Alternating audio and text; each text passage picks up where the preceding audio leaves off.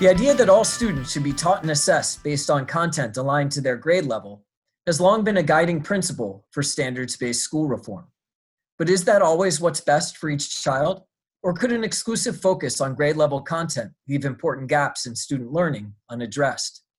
With learning gaps poised to grow due to COVID-related school closures, is it time to rethink one of American education reform's core commitments? I'm Marty West, editor of Education Next, and my guest today is Joel Rose.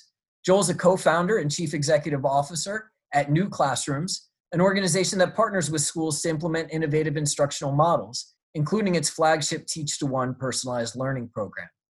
He's also the author of a new article headlined The Grade Level Expectations Trap: How Lockstep Math Lessons Leave Students Behind, that will appear in the summer 2020 issue of the journal and is available now at educationnext.org. Joel, welcome to the EdNext podcast. Thanks, Marty. It's great to be with you. This article was finalized well before the scope of the crisis facing our nation and its schools became clear. But as I note in the editor's letter for the summer issue, the problem that it identifies has taken on special resonance in light of our current situation. What is that problem? What is the iceberg problem, as you describe it in the article?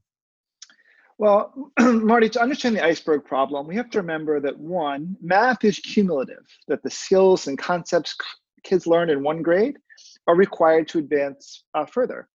The second is that today's policies, the assessment and accountability policies, incentivize teachers to always focus on grade level standards because that's what's going to appear on the end of year test.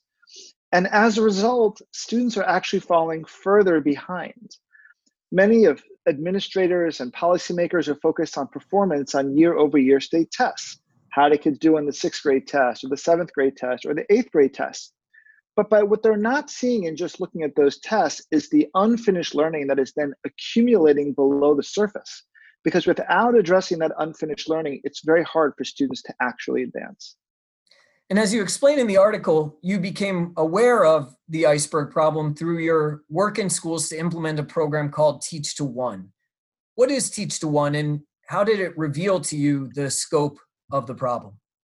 Sure. So Teach to One is an innovative learning model that's operating in roughly 35 schools across the country. The way it works is if you imagine you're a 7th grader and it's time for math class, instead of walking into room 105, you walk into what's typically a big open space with lots of different stations. In some stations, kids work with teachers. In some stations, kids work with software. In some stations, kids work with one another. When you walk in for math, you look up and you see a big TV monitor that looks like what you might see at the airport. You see your name and you see where you're supposed to go. So you might spend the first 30 minutes working with the teacher in linear equations, the next 30 minutes working with some software in linear equations, and then the last 10 minutes, you take an online assessment in linear equations, and then you're off to social studies. We then take the data from that exit slip and create a new schedule for you for tomorrow based on how you did today. So it's a program that's adapting to the needs of each student. And this approach is clearly meant to try to identify at the individual student level gaps in learning and make sure that they are remediated if they're a barrier to moving forward. Is that right? Exactly. And so the way the model had worked for several years is if, let's say you were in 7th grade, we would pick a 7th grade concept, and then we put on your personalized curriculum any pre-grade gaps you needed to fill in service of ultimately succeeding with that 7th grade skill. Then they go to the next one and do the same thing.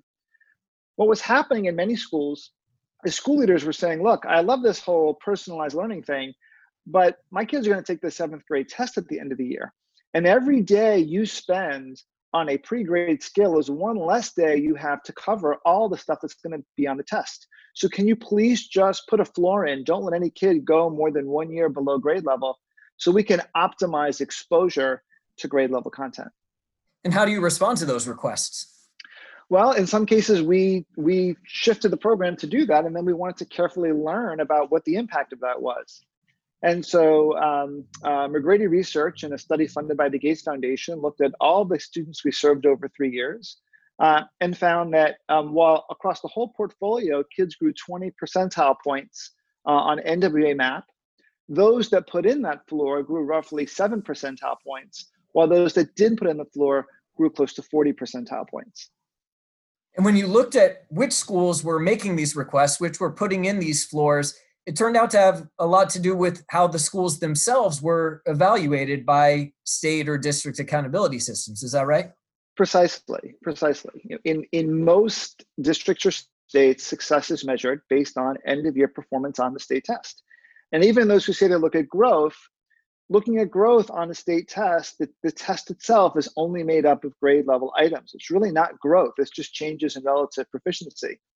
But in some communities, they measure success on the basis of growth on adaptive tests like NWA MAP. They basically have their own accountability system that they pay more attention to than the federal and state accountability system. And in those cases, we didn't need to put in the floor.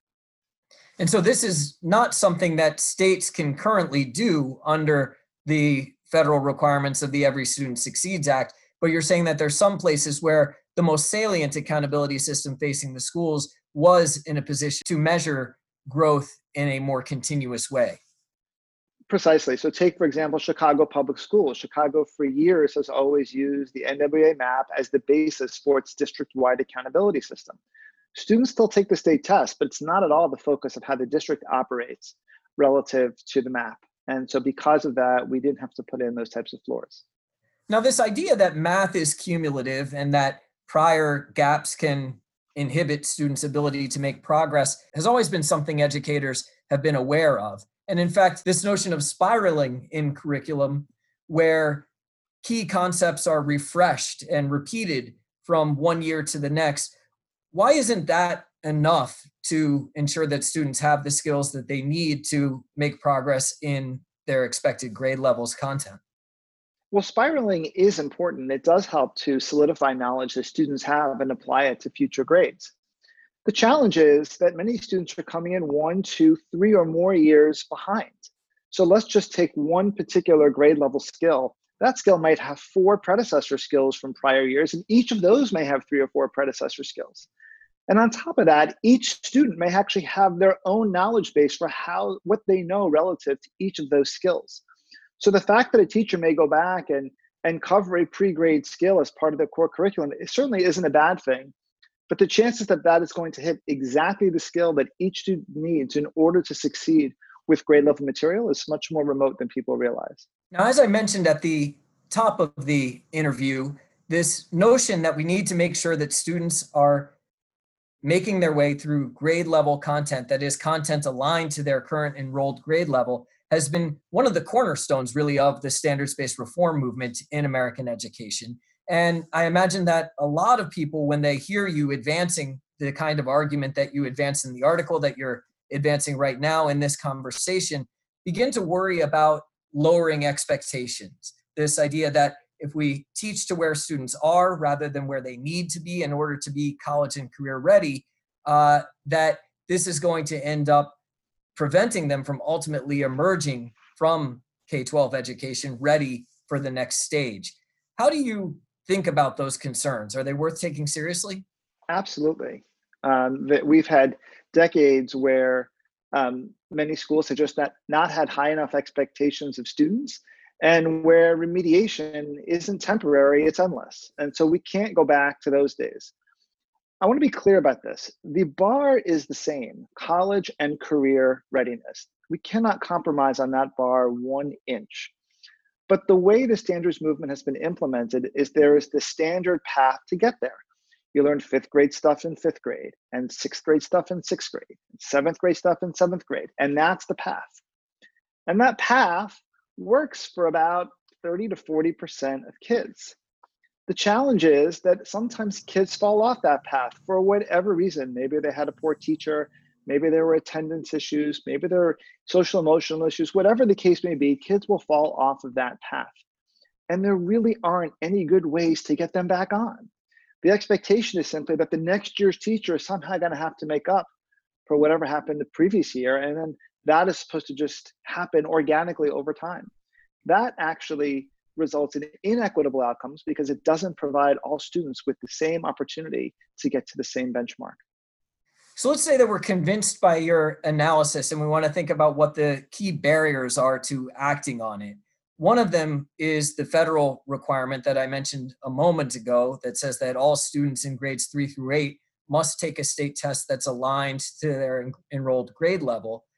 But I wonder how much of it is also not just the content of the test, but the strategies that educators think is the most effective way of preparing students for those tests. So I guess my question is, could we work on changing educators' mindsets so that in order to enhance students' performance on the state test, they know that they need to take seriously addressing these prior gaps in knowledge? Could we make that mind shift without actually changing the test administration system itself? Well, I think both are important, and I wouldn't think that if we just changed the test administration system that all of our problems would be solved, because in many cases the sixth grade teachers are used to teaching sixth grade material, and the same with the seventh, and the same with the eighth. What I do think is more feasible is we begin to think differently about this notion of grade levels. There are roughly 300 mathematical skills that kids need from the time they get past basic numeracy in order to be college and career ready. If a student starts learning those in the fifth grade knowing none of them, they could learn just about one a week and get through all 300 before they graduated. And one a week is a painfully slow process if you're giving students the right skill at the right time.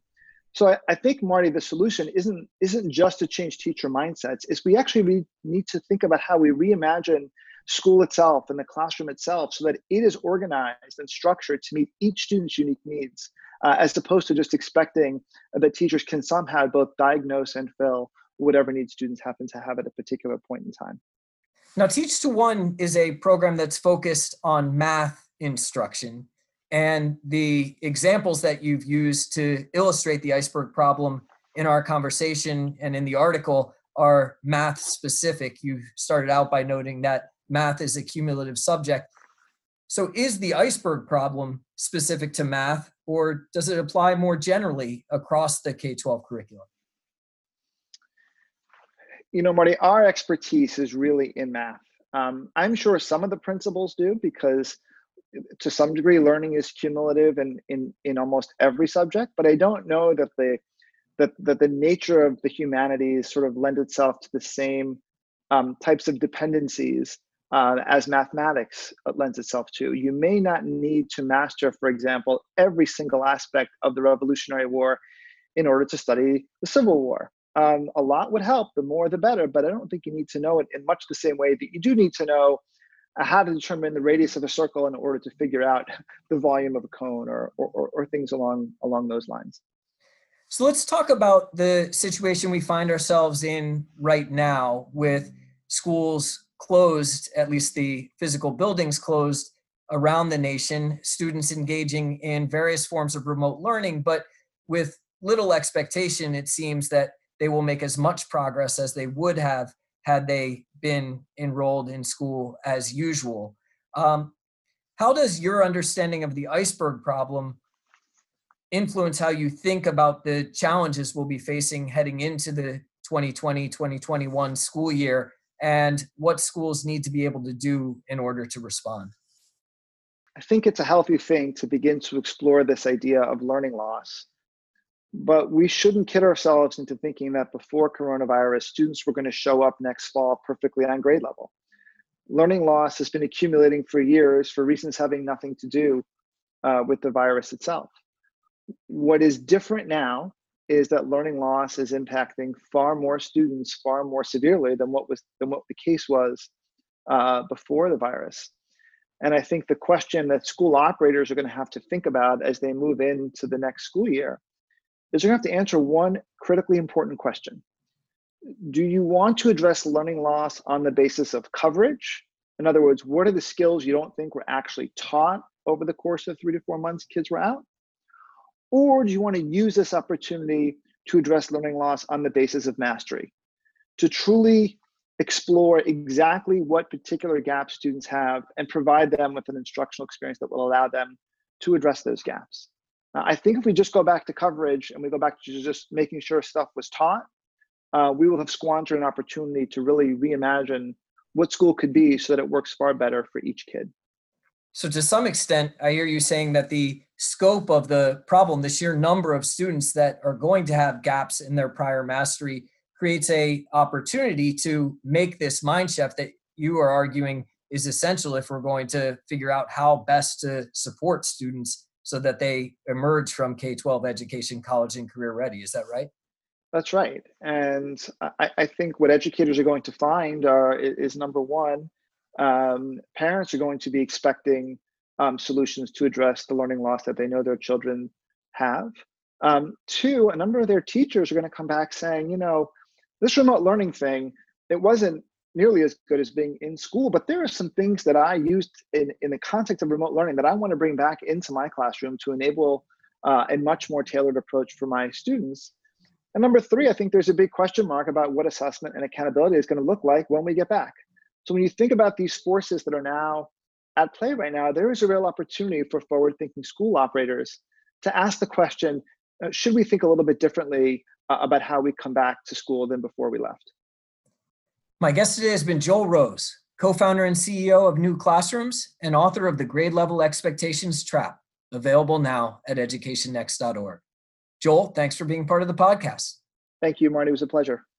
You've been listening to the EdNext podcast. If you like what you've heard, be sure to subscribe on whatever platform you use so that you don't miss an episode. And especially if you're listening through Apple Podcasts, please leave us a review. It helps us find more listeners and more listeners to find us.